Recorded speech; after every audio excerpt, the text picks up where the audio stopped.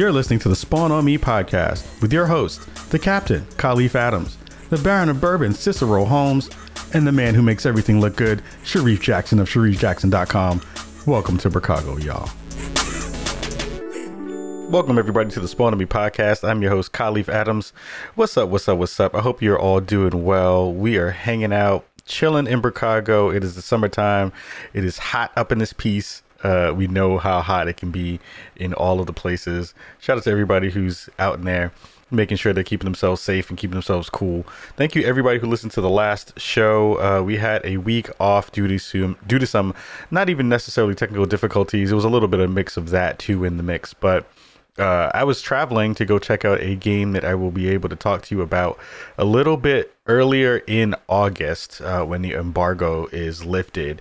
Not able to talk about it just yet, but we'll be able to kind of dig into some of that stuff with some videos and a couple of interviews, or a interview on the game dropping in a couple of weeks. So again, thank you everybody who checked out all of our stuff over the past couple of weeks. We've had a really cool influx of new folks coming in and checking out the show, so that's been a lot of fun and giving us some good feedback about some of that stuff up in the feed. So big shout out to you all for checking out everything that's been on the feed of late. So it's been pretty quiet in terms of gaming news, especially for kind of bigger gaming news. Right now it is the time for all the discussion about comics and everything around San Diego Comic-Con and things like that.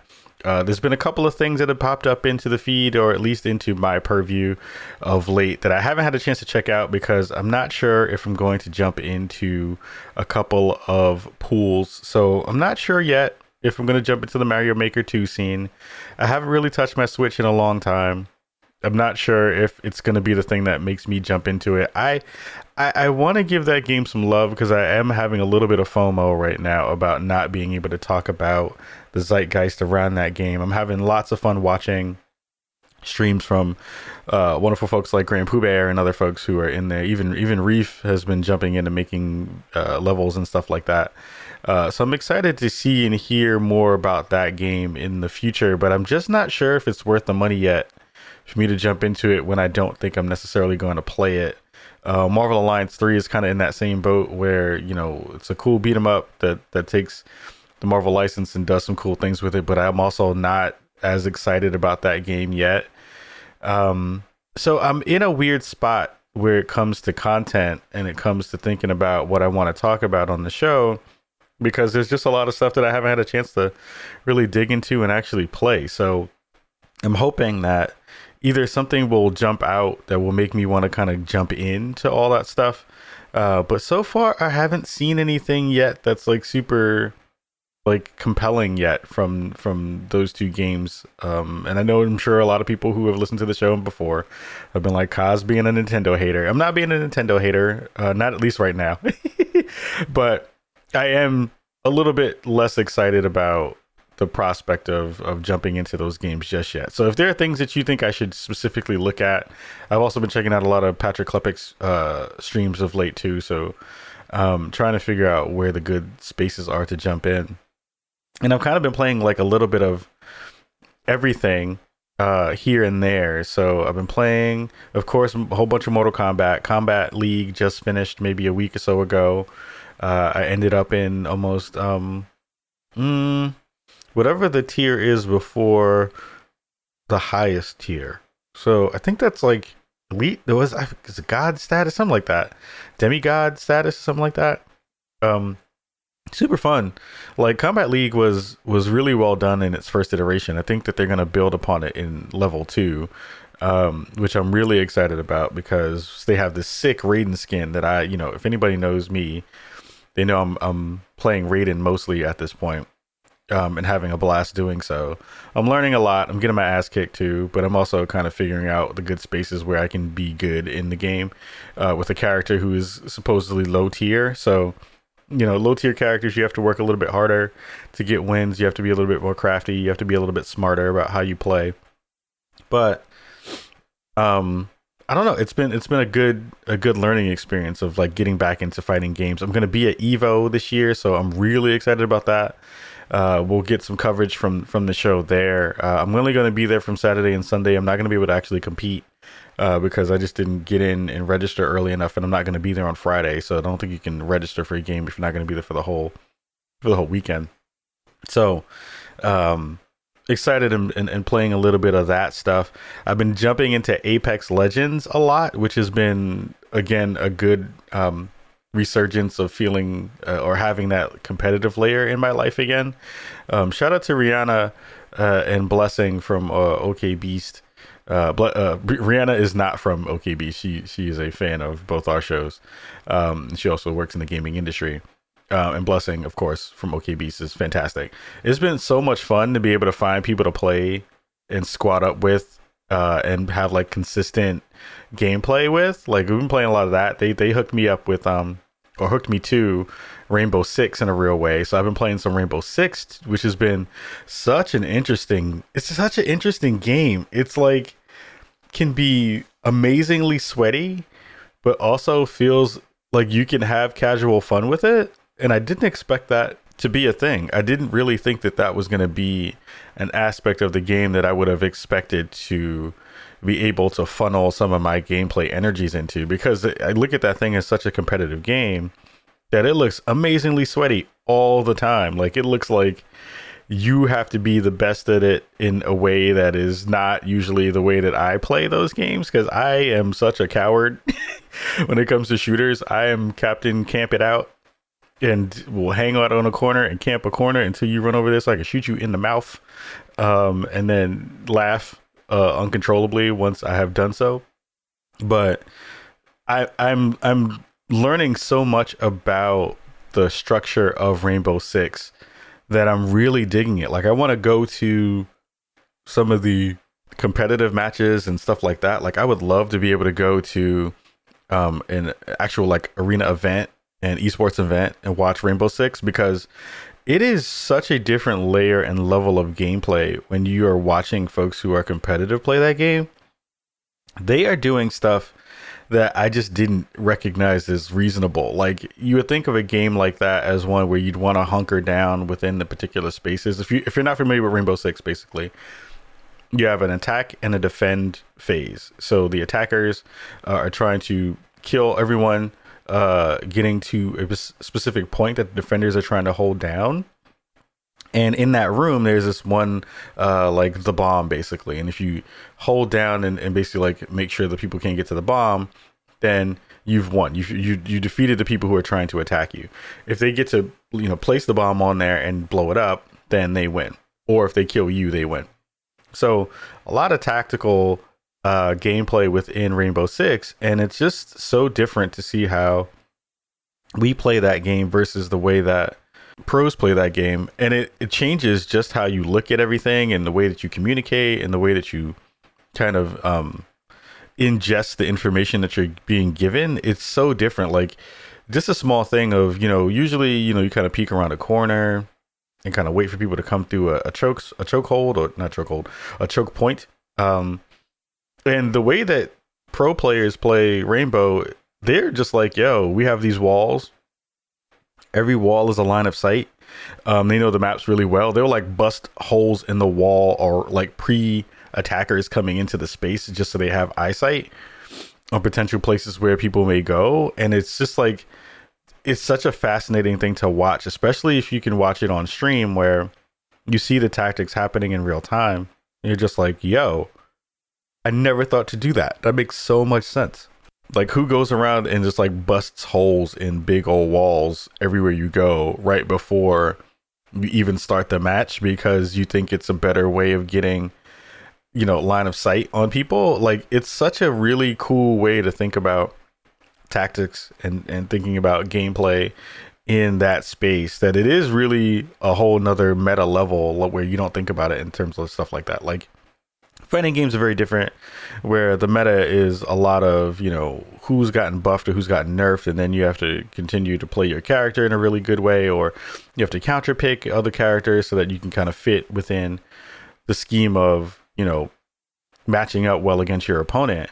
And even games like Halo and other ones, like even Apex, like the way that you play those games, they're very, very different because they're not as tactical in the same way.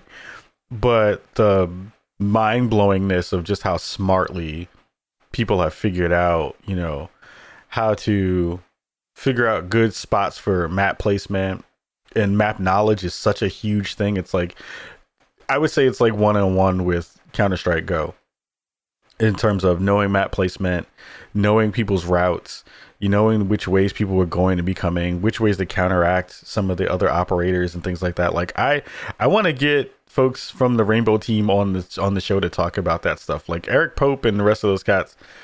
I know he's moved on to a different team. He's one of the cats I know over at Ubi on that side that might be even close to what's going on over there with that particular game. But it's really cool. Like I'm fully immersed in that thing now, and it's a thing I may watch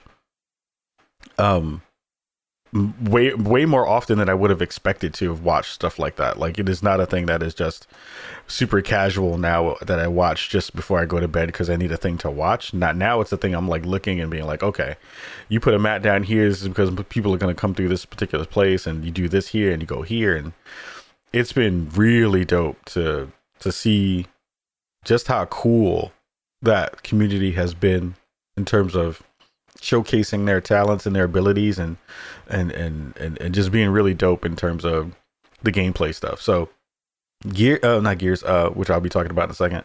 Rainbow Six, yeah, I'm like really digging on Rainbow Six a bunch. Like I didn't think that was going to be a thing. And then Apex, going back to Apex, I'm really starting to find my groove again, and it just reminds me just how I need competitive people in my life to play stuff with. I really miss that aspect of it. Like I play a lot of casual stuff, but I like really need a version of gameplay where I can play with other people and play competitive either sports or games or stuff like that in a real way where people take it seriously. Like I noticed that when I play with other folks that are not super sweaty in some ways, that it's just like I don't play as well. And I don't know if that's like because I'm trying to overcompensate or just miss that aspect of gameplay, but I really like competitive games. I love playing stuff where you have to win, and you get a little bit salty when you lose. Like I was salty as hell last night when I played some Mortal Kombat because I just wasn't executing well and got mad at myself. And then I tried to not take that energy into me going to see Midsummer, which you should all go see. If you love horror, that's a freaking fantastic game. I mean, fantastic movie. And I was like salty for like a good 20 minutes after I took my last L for the night. And I didn't know what to do with that energy.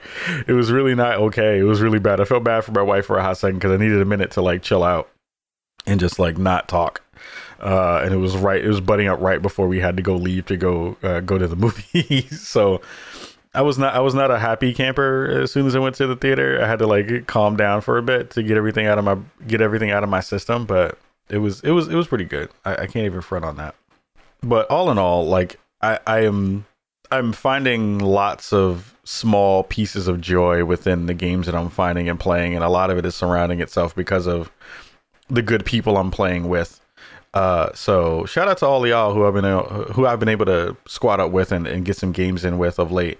It's been a lot of fun. It's been a lot of good for my soul too, which has been busy of late in terms of just having so many things on my mind and on my body at this point. So it's been a lot of fun to be able to kind of relax and release some of that energy with good people and have good stuff. So I'm looking to play with more folks. I want to get some Overwatch in. I want to get some more Apex in. I want to get some Division on PS4 in and PC because I'm leveled up on PC. I need to level up on PS4, and it's just taking a while because it's such a grind to get to 30 and then start doing all the other cool stuff. So trying to figure out time where I'll be able to kind of do some of that as well. So it's a lot of stuff trying to get it all together. One of the things I also got a chance to try out this week was Sky from That Game Company. So if you're familiar with the folks over at That Game Company who made Journey, we've had Robin Haneke on the show multiple times at this point. She's one of the folks who helped to usher that in, and Genova Chen, who was also on that team at the time of Journey. They have now branched out. Genova has with That Game Company to make a game called Sky. So I haven't played a lot of it, so there isn't a lot to talk about just yet. It is, I've been playing it on my phone on mobile, and it is one of the most beautiful mobile games I've seen in a very long time. Like, it looks like a fully fledged console game on my iPhone X.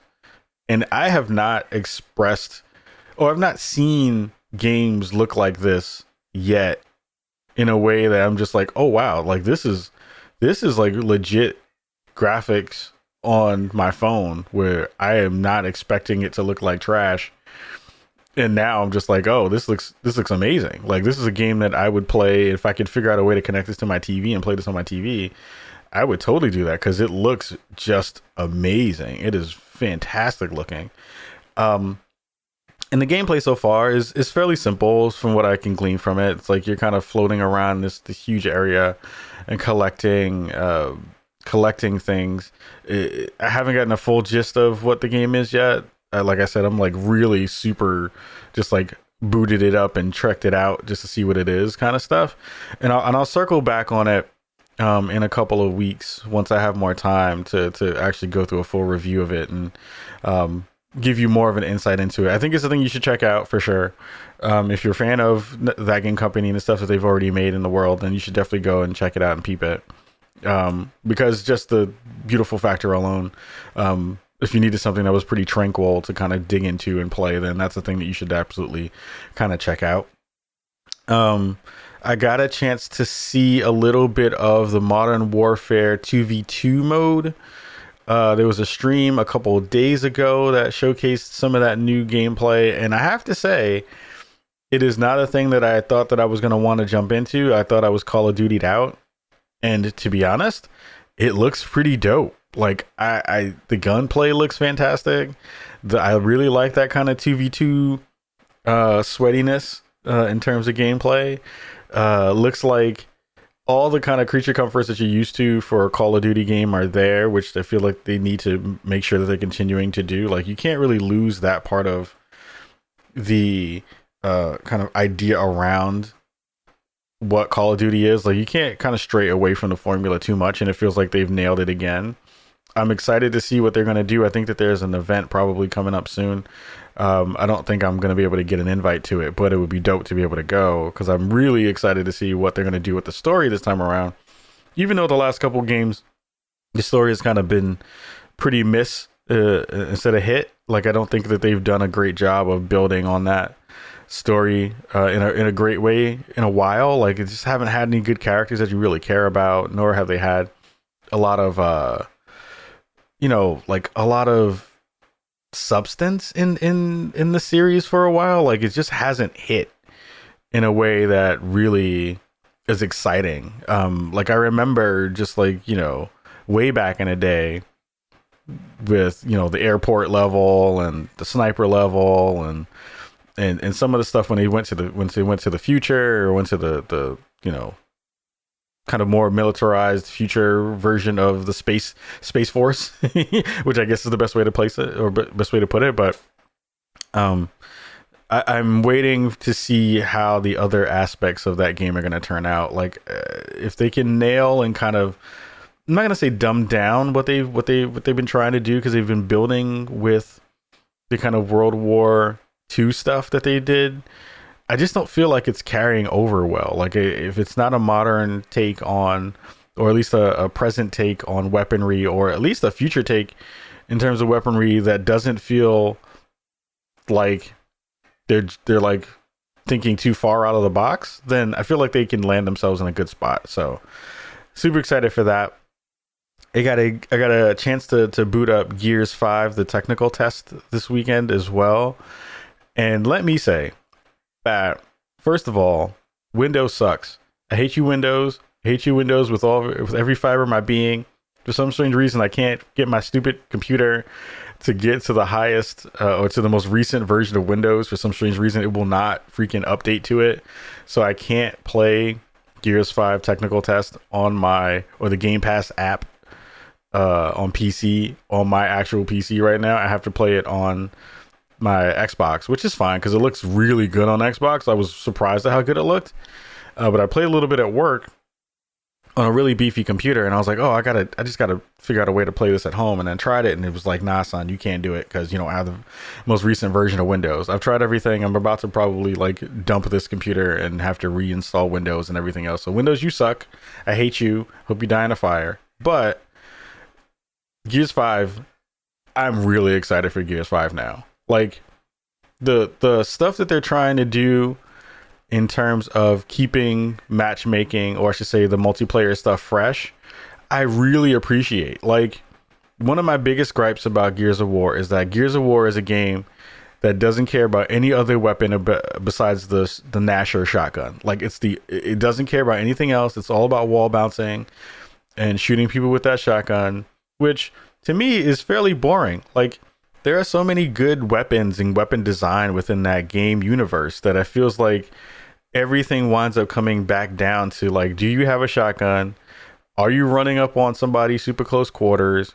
Do you have the ability to, to hip fire that gun faster than the other person hip fires their gun? It doesn't feel like there's an ability to do anything once you've gotten shot by that thing besides die or get jibbed. So it's like, playing that version of that game has made me not want to jump back into the Gears universe because it just feels boring. Like, I hate that one weapon is the weapon of choice for most things. And I loved stuff like the torque bow. The torque bow was like my weapon of choice for a very long time because it felt like, one, it had this really dope risk reward system to it, where it was like you have to charge that thing up far enough so that you can get it to explode when you hit somebody in the middle of a fight while you were trying to scope in when people had long shots and all this other stuff where they could take you out. And it just had such a satisfying sound effect that went along with it that I was like, this is the thing that I care about mostly when it comes to weapons in this game. And everybody, of course, the Lancer is the thing with the chainsaw on it, and everybody loves to do that part, but it was never really viable in most gameplay up to this point. Like, if you even watch esports versions of Gears, like, no one shoots anything else really but a shotgun. Like, it's so boring to watch in some ways because it's just wall bounce, shotgun. So what the Gears team did, and shout out to Rod Ferguson and the rest of the crew for putting out videos early about this stuff, is they have this one mode where basically you have to get kills to buy weapons. So the character that I had, or that I picked often, you would get your default shotgun as a Lancer to start the round. And then when you got kills, you would be able to get these skull points, and these skull points would then open up different weapons that you'd be able to purchase mid-match, right? So if you get to like 6 kills or whatever, you bank those 6 kills. You don't buy anything else until you get up to 6 or whatever. And then you would get to pick a torque bow, or you get to pick like rapid fire pistol or some other weapon. So I love the fact that in that particular mode, you were able to min-max to a certain extent, or to bank on your own ability to be able to play well, or at least to be able to get kills, or at least to be able to get into position where you can be helpful to your team. And it's more of like you can lone wolf it, but if you are, team shooting with your teammates and stuff, like, you're gonna get those points pretty quickly, and it just makes it so much easier to be able to kind of be a specialist in some ways on your team. So like, if you love to snipe, you'll pick a sniper class, and then once you get to a certain level of points, then you're just like, all right, I got my sniper. I don't like the fact that when you die, though, that you lose the ability to have that weapon, because it feels like it makes sense in terms of then everybody would just have all the weapons all the time, but it does feel like, man, I just did all this work and now I just died because this other person just had a shotgun and was around a corner, or I got spawned in a bad spot and now I gotta go fight this dude, or I gotta go fight these people with like default weapons again, so I gotta build back up. I don't know if I necessarily like that part. I don't know how you fix that. That's in the satisfactory way to me, but it is a game mechanic that you have to think about, and it is something that you have to pay attention to, which I do like. It removes some of the brain deadness from that aspect, which is always good. You always want to make sure that you can kind of continue to iterate on gameplay and make it better for players, so that they have a new way to kind of think about what they should be doing. And then there's a secondary mode that I don't remember if it's in the technical test, because the tech test has already ended, where you kind of have the ability to place weapons on the map based on how well your team is doing. So you're like, all right, I know I love a boom shot. So boom shot is great for AoE. It like kills a whole bunch of people if they're grouped up. You know, we've done well in this particular round. So like, let's pick weapons that we're good with on our side and then move those closer to our side of the map so that we don't have to run super far to go grab those weapons and do work. There's a fantastic video that explains this much better than I can on their social, on the Gears of War social. And it just really got me super excited about team composition, getting back into the Gears world, playing multiplayer again in Gears, which I did not think was going to be a thing, because I'm just like, oh, if I can figure out ways to kind of screw the other team based on my team's good gameplay, and also benefits me as a player because now I understand which weapons I'm good with based on the map placement. That's super cool. Like, I like the fact that that's a thing that you now have to think about within that mode, and how much that changes your ability to not only get good folks who are competitive to play with you, but also like you can strategize stuff. And it's like, I want to see how that's going to play itself out in an esports sense, where then you're going to see people who, you know, who have an analog to other games translate some of that stuff over to what they do here. Like, I would love to see folks who are like great snipers, you know, pick up long shots, you know, who are playing games where sniping is really, really important in other games, and then jump on Gears and see how much that stuff translates over. It is a very specific kind of gameplay mechanic, but I'm super excited for the fact that they are thinking about things in a different way that will hopefully build out just their player base, and will also kind of get people back into the space where they want to play that game. I saw a bunch of people who have not seen playing on their Xboxes, or at least playing Gears at all, jumping back into it just to check it out and see how well it's performing. I ran it on a really beefy computer again at work, and it looked fantastic. Playing it on my Xbox One X, that game looks freaking amazing. Like, it looks really good. Like, I know there's a conversation about the next Xbox. I want to see what the next Xbox is going to look like and what the specs are going to be and how beautiful things are going to be. If there's a game that's going to be going out, you know, on that platform, this has got to be it. It's got to be. It like sucks that to a certain extent that it's going to come out before the newest Xbox. I wonder what the like Xbox Scorpio enhanced version is going to wind up being, because it has to have one. Like, whatever the upres is going to be for the game when it moves to the other console, it's going to look pretty freaking ridiculous. It's going to look really, really good. I'm excited to see what that thing is going to look like, because that's going to be fire. Like, it looks super good. It runs well. I was like, huh, I did not expect that. I did not expect it to look this good. Unreal Engine kind of doing its thing. Good job on you, Unreal. That's pretty fantastic. Shout out to those folks. But yeah, Gears 5, I'm even more excited for it. We haven't seen anything yet in terms of story. Nothing in terms of the campaign stuff, which we need to see, because I feel like that is a huge part of the conversation that I don't think people are really talking about. I think maybe I've heard one or two conversations about why we haven't seen anything about the campaign. Like, we've seen small things. What I got to play at E3 was really good, but it also just didn't give me that vibe of like what this story is going to wind up being. Because to a certain extent, like, most of the main characters that we cared about, Marcus and Dom and all those other folks, and Coltrane, my God. Like, most of those folks are no longer really parts of the story, and I don't know if they've really done a good job of picking up the mantle and passing it in ways that people actually care. So it will be really telling to see what they're going to do with that, if they can pull people in and make it compelling for folks. I'm just not sure yet that they've figured out what that special sauce needs to be to make that happen. And hopefully I'm wrong. Like, I hope that they have figured out ways to do that and make a compelling story. Because for a hot second, Gears had a really dope story. Like, people cared enough that they were like, oh, I need to jump back in when Gears of War 2 comes in. And then Gears of War 3 comes in, and that was pretty dope. But then they had these offshoots, and these offshoot games were kind of just like, I don't know if this is actually really doing it. So I'm hoping that those folks have figured out ways to do it, and make it super, super funky, because that would be a lot of fun to be able to see how far they've taken the story and things like that.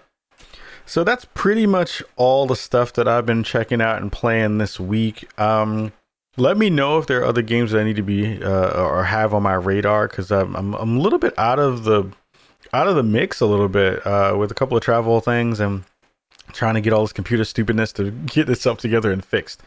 I haven't really been able to play a lot of stuff in ways I actually, you know what? Before I move over to news, I also jumped back into Just Shapes and Beats. Man, that game is so good. Like that, I played it on Switch initially, and then moved over to the PS4 the other night. And damn, that game is good. That game looks super, super dope. Like, it's so much fun to be able to play a game where they just understand the twitchiness of, how to make a game like that. Like, it just feels amazing in the way that you're able to maneuver yourself around these maps and these boards and these levels that are just like so well crafted. Like, I want to go and see how they determined and decided how to make all that stuff happen, because it is just so well done. Like, the split second timing that you need to kind of move around those spaces and be successful has been really, really cool. Like, I appreciate how much craftsmanship has gone into seeing some of that stuff happen, and it's just like such a really fun thing. So I'm really excited. If you have not gotten Just Shapes and Beats, then you need to go cop that joint. It's super good. A lot of fun. Always having a blast with stuff like that. And I love games like that, like Amplitude and stuff like this. It's like such a fun game. So we have a couple of news stories before we get up out of here for this episode. There are one thing that came up on my radar, because everyone is freaking out about cloud gaming, has been Google Stadia.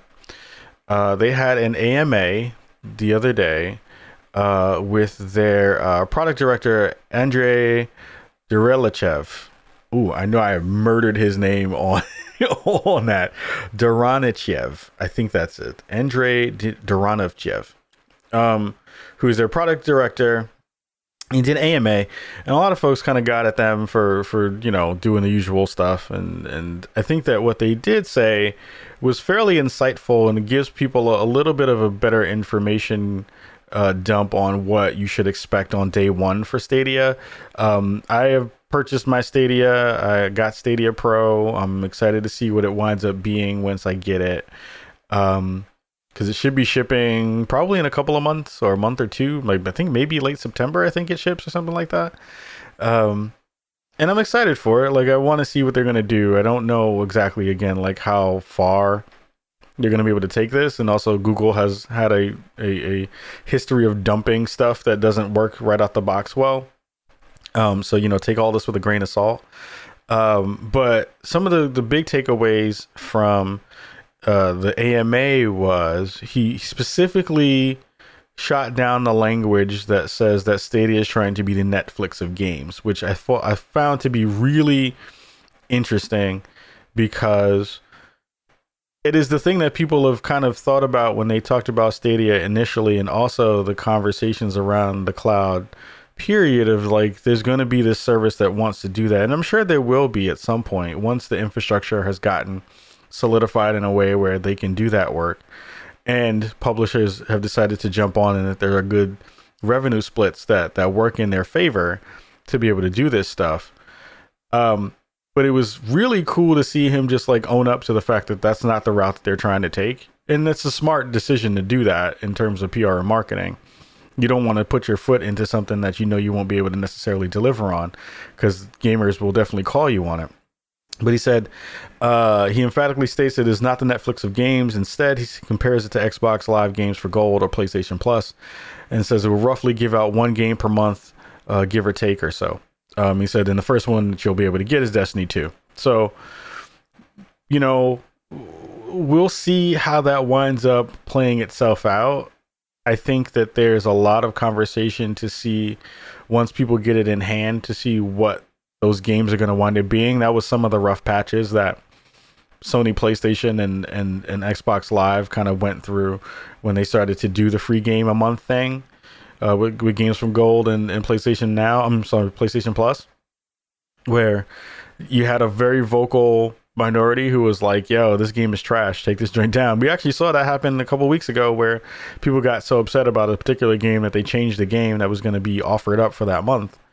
I don't know if Stadia is going to be able to fill those gaps in ways that we really care about. Of course, it's going to give that feeling of saying, well, like, hey, once your subscription is gone, what happens to those games, and will I have access to it? Because we know that, you know, with PlayStation Plus, once you are not paying for it, those games that you usually had access to go away. It will. I'm actually really curious to see what the conversation is going to be in the gaming community from the people who are bought in early, to see if they feel like the offerings are going to be good enough and how fast the service is going to wind up being. I know that there is the 4K version of it that you can kind of subscribe to, and then everyone else will kind of get 1080p. Who knows? Who knows how that's going to wind up moving the goalpost for them, if they're going to start seeking out to do what Epic has done, which is to try to snag games first and then have them on that service, and then that be a locked in thing for them for a specific amount of time. Who knows if that's going to be a thing? It would be smart for them to be able to pull up some games that they are like, hey, you can only get this on Stadia, or at least for a specific amount of time, because who else is supposed to get this besides us? We need this thing to kind of move our service forward. I'm not sure how that's going to play itself out. The Pro subscription seems like it's going to be cool. It doesn't seem like it's that expensive at $10 a month. But they're going to have to kind of dip and dive a lot to make sure that, you know, the messaging is really strong out the gate. And this seems like a little bit of not damage control, but this is like setting the table and expectations in a way that will be really, I don't know. I don't know if you do yourself a disservice by automatically setting the table and being like, hey, we're not trying to be that thing. You know what I mean? Like, I feel like it could be one of those deals where you're like, we want to be the Netflix of games. We want to be the biggest cloud gaming service on the planet. And we are going to deliver on such and such games and such kinds of experiences. And then if you fall flat, you know, do you get the grace from the community to be able to wait so that you can build that stuff up? Like, you know, I think of No Man's Sky a lot, where they had such a rocky road in the beginning. And they're just, you know, in the past year and a half now coming around to getting back in a good spot. So who knows? Who knows how Google Stadia is going to wind up playing itself out, or at least how this particular thing is going to play itself out. I'm still excited to see what they're going to do with cloud saves and with crossplay, because I feel like that is where the crux of the goodies are going to be for them. If they can figure out ways to make that be a real and easy thing, then that'll be super, super dope. But if they aren't able to nail that part down, then they're gonna be dead in the water early from the start. So we'll see how that rolls. We'll see how that plays itself out. I don't know if that's going to be exactly what people want, but if they have good games on the service, then it might be the thing that pushes it forward. So we'll see. We'll keep you updated on that story as it continues. And the last story of the show is going to be talking about GameStop, who came out in a story that I saw on Yahoo Finance, talking about how they want to change their image into a more kind of, a gaming experience kind of retail store where I suppose you do other stuff besides kind of go in and be a consumer and buy your stuff. I don't really know what that's supposed to mean, and I would love to know what GameStop is thinking about, because at this point, I think most people are copping their stuff either online through whatever store you buy your stuff from, or if they do go into GameStop is like right now your last maybe thought when it comes to getting a game. I don't, you know what? I'm not gonna even double down on that because I feel like that is my experience. I can't say that's most people's experience. I wonder how many folks currently are still using GameStop as the place to go for their video game purchases. I just don't think that they have the same viability because they've gotten such a bad rap over the years about their trade-in policies and things like that, that it just hasn't become a thing where people care about in the same way. It would be cool to see if they make a change in a way that is more beneficial to consumers in that respect. But I don't think that has anything to do currently with the way that the store looks or the experience that you have within the particular store.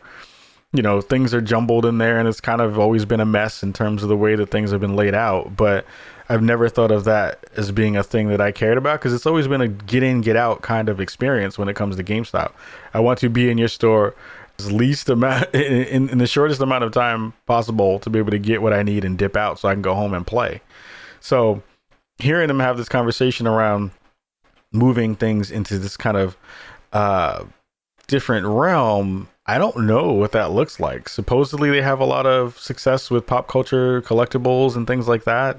I guess that's where you go to get your Funko Pop stuff and get things like that. But I don't know if you can become like a gaming lifestyle store when the everything that's been in the space about GameStop has been negative for at least 10 years, right?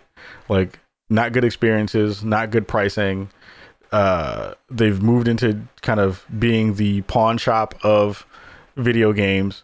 And now they're trying to figure out a revamp and a refresh in some way. So I don't know how this is going to wind up turning itself out. But a quote from the story itself says, the partnership with RGA Austin and Chicago teams is part of GameStop's broader business transformation strategy to evolve its efforts into cultivating innovative, customer-centric opportunities to bring video game culture to life in every neighborhood. Company stated in its press release that GameSpot's renewed customer-first focus stems from qualitative and quantitative research led by GameStop and RGA that identified 4 major motivations gaming fans have for playing video games. That's immersion, achievement, creativity, and community. So, I get it in terms of sentiment. I don't know how you execute on a plan like that, though. Like, do you become the Dave and Buster's of video games where it is some, space that is like meant for people to kind of hang out in and chill and then cop stuff? Or is it a thing where, you do meet and greets inside of a GameStop? Like, the biggest push between or behind GameStop and going to GameStops was the midnight launch, right? Midnight launches was the thing that everyone, when they were super excited for getting a game, they would go rush out to go stand in line and hang out and talk to people within the line and do all that kind of stuff. But I haven't been to a midnight launch in over a decade. I don't know many other folks who are in this space who have been to a midnight launch at all either. I don't think that that's been a thing. Like I get to play those games now. Those midnight launch games, now that I've moved to the West Coast at 9 o'clock, because most of that stuff on digital gets released at 9 p.m. on my side of the coast, right? On my side of the country.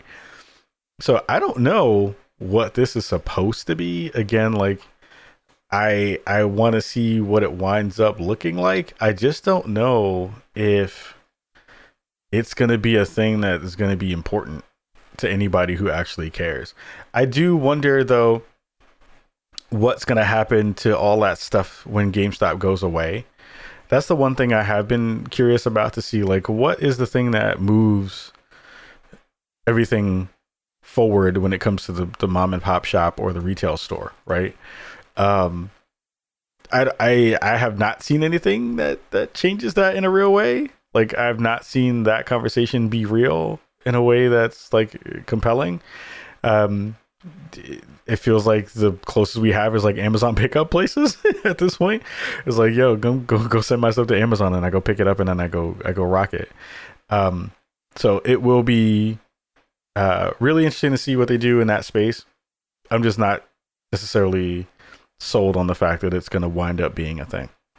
So yeah, that's it this week. for Spawn on Me, there has been, again, it's the summertime. It's not really crazy. I didn't dig into some other stuff that popped up over the past week because it just didn't really make a lot of sense to dig into it. It's some of the conversations around, again, the gamer bathwater stuff has been in the space. There was a streamer who a couple of days ago was found on stream, giving her cat vodka, like spitting vodka into her cat's mouth and then throwing her cat over her head. And then there was a huge conversation on Twitter about, why is Twitch support not showcasing or getting that person banned off the service. And I mean, my TLDR take on that whole thing was like, yes, like the throwing of the cat. I mean, the vodka thing put the cat in danger. I'm not sure if necessarily tossing the cat over your head. Cats are usually okay when you have displaced them in a way that is not what the usual ways that you have displaced an animal. I think that I've seen my cat fall more times off of stuff and be fine than getting like moved out of the space. I think that, if there are things to be upset about, yes, the vodka thing was not okay, and yes, that's not the way you treat your animals. And I'm sure that there's been more examples of stuff of wrongdoing with that particular person. The thing I do find really interesting is that, like, I don't see uproar about people of color being treated badly. I don't see conversations around LGBTQ people being treated badly in the same levels of energy as they did for this particular cat. Like, it is that conversation that I hear a lot in black spaces of just like, people care so much more about animals than they do about us. So that's a thing to reflect about if you want to think about that stuff. And sure, that person should, Twitch needs to do what they need to do to make sure that person gets the proper justice handed out to them. She made a apology a couple days afterward and was like, yeah, I did this thing and it was wrong and all that stuff. But we've seen in the past, like, gamer apologies are probably not as worth as the words that they're written on or the piece of paper that they're written on. So we'll take that with a huge grain of salt and see if there's actually any judgment handed down or any kind of conversation happening from Twitch specifically about how to treat your animals on the stream and all this stuff. Because I'm sure once people like Ian Miles Chung jump on a thing, which honestly was the most surprising part of that whole conversation. In the future there will probably be a segment on the show called Not Invited to the Cookout. We'll have a not invited and invited part of the cookout show. I've been thinking about how to build that out on here. That's good. It's not me just complaining and moaning and whining and fussing about stuff. But seeing someone who's such a bad actor as Ian Miles Chung, still gray, on Twitter, be the person to call someone else out on their bad behavior was the biggest yakety sax moment of the internet in the past 48 to 72 hours. I was like, look at this person who was pro everything terrible for a very long time, at the forefront of the conversations of crap talking against Femme Frequency and Anita Sarkeesian, at the forefront of some of the conversations around Gamergate, at the forefront of talking massive amounts of crap about pretty much anyone who is in the social justice space who try and continues to try to do and make the space better, to be the person coming out talking about, yo, Twitch, you need to ban this particular person because they're doing terrible things on the internet. I side-eyed the hell out of that dude's post often and on the regular. And it's just so crazy to see that person be the one who's like, yo, you need to Twitch, you need to get your house in order. I'm like, fam, you haven't said anything good or of in a respectful way in such a long time that I don't even know why people still look at you and try to pass your stuff around. It is such a terrible, weird thing to see people just like randomly forget how bad that dude was and is in this space. So that dude is not getting invited to the cookout. That's automatic. No fries, no potato salad, no greens for you. So like, please don't share that person's stuff. Like I just shared it out in terms of having a conversation here, but y'all are all family. And so it's like, you understand it, but please don't share that person's stuff out, because he is not a good actor in the space. He is not trying to make the space better, and he is not trying to do so for a very long time. Very, very, very, very, very long time. So, don't pay that cat any more attention than he deserves. Or does not deserve. So, we'll see how Twitch handles it. We'll see what they do in terms of, handing down some judgment to those folks and making sure that they're following the rules and all that stuff. But it has been interesting to see them not taking an official stance on it yet. I do wonder what this means for people. Again, like we saw the conversation with, nakedness on stream, or people having specific kinds of clothes on stream. Now I wonder if that'll bridge itself out into conversations, because PETA has now jumped into the fray about like if there will be some crackdown on or change in the way that they will let you have pets on stream and stuff like that. So, who knows? We'll see. It'll just be another day in Twitch land, and we'll see what the internet says and gets mad about. So we'll figure out what the next step is from that point. But for now, that's the end of our show. I have some cool stuff coming in the next couple of weeks. We should have a dope guest next week as well. And also I'll be at Evo. There's a lot of stuff coming up. Going to be in a couple 3 PAX panels coming up, and we'll talk more about that once it gets closer to the event. What else is happening? Evo, PAX, and a couple of other small things here and there. And again, the footage that we got from the game that I saw a couple of days ago down in Santa Monica. Super excited if you'd all hear about the conversations that are coming from those teams and in those games. So stick around and make sure that you are subscribing to us here. Make sure you're checking us out on Spreaker. It's really fun to be over there, and they've been hooking us up with the ability to have ads in our show. And please let us know if the ads are running correctly. We've been trying to figure out good ways in terms of placing those ads so that they aren't disruptive to all of you at home listening. If there are things that you're seeing that are, making you not want to listen to a show because of the ads and the way that they've been placed, like, let us know. And that way we can share out, good information to the folks over at Spreaker, so that we can best move those things around in places that you don't find disruptive to your listening experience. So much love to you all. Thank you again for listening this week and every week. We'll see you next week on Spawn on Me. And for now, we say peace. The Spawn on Me podcast can be found every Tuesday on all podcast platforms, and Portland Radio at xray.fm at 107.1/91.1. You can find us live every Thursday on twitch.tv/spawnonme. If you want to reach out to us on the show, you can hit us up on our site, spawnonme.com, where you can find all our social media information about our Twitter, Instagram, and everything else, alongside our contact page if you want to reach out and shoot us a message or a business inquiry. Much love to you all. Thank you so much for listening every week, and we say peace.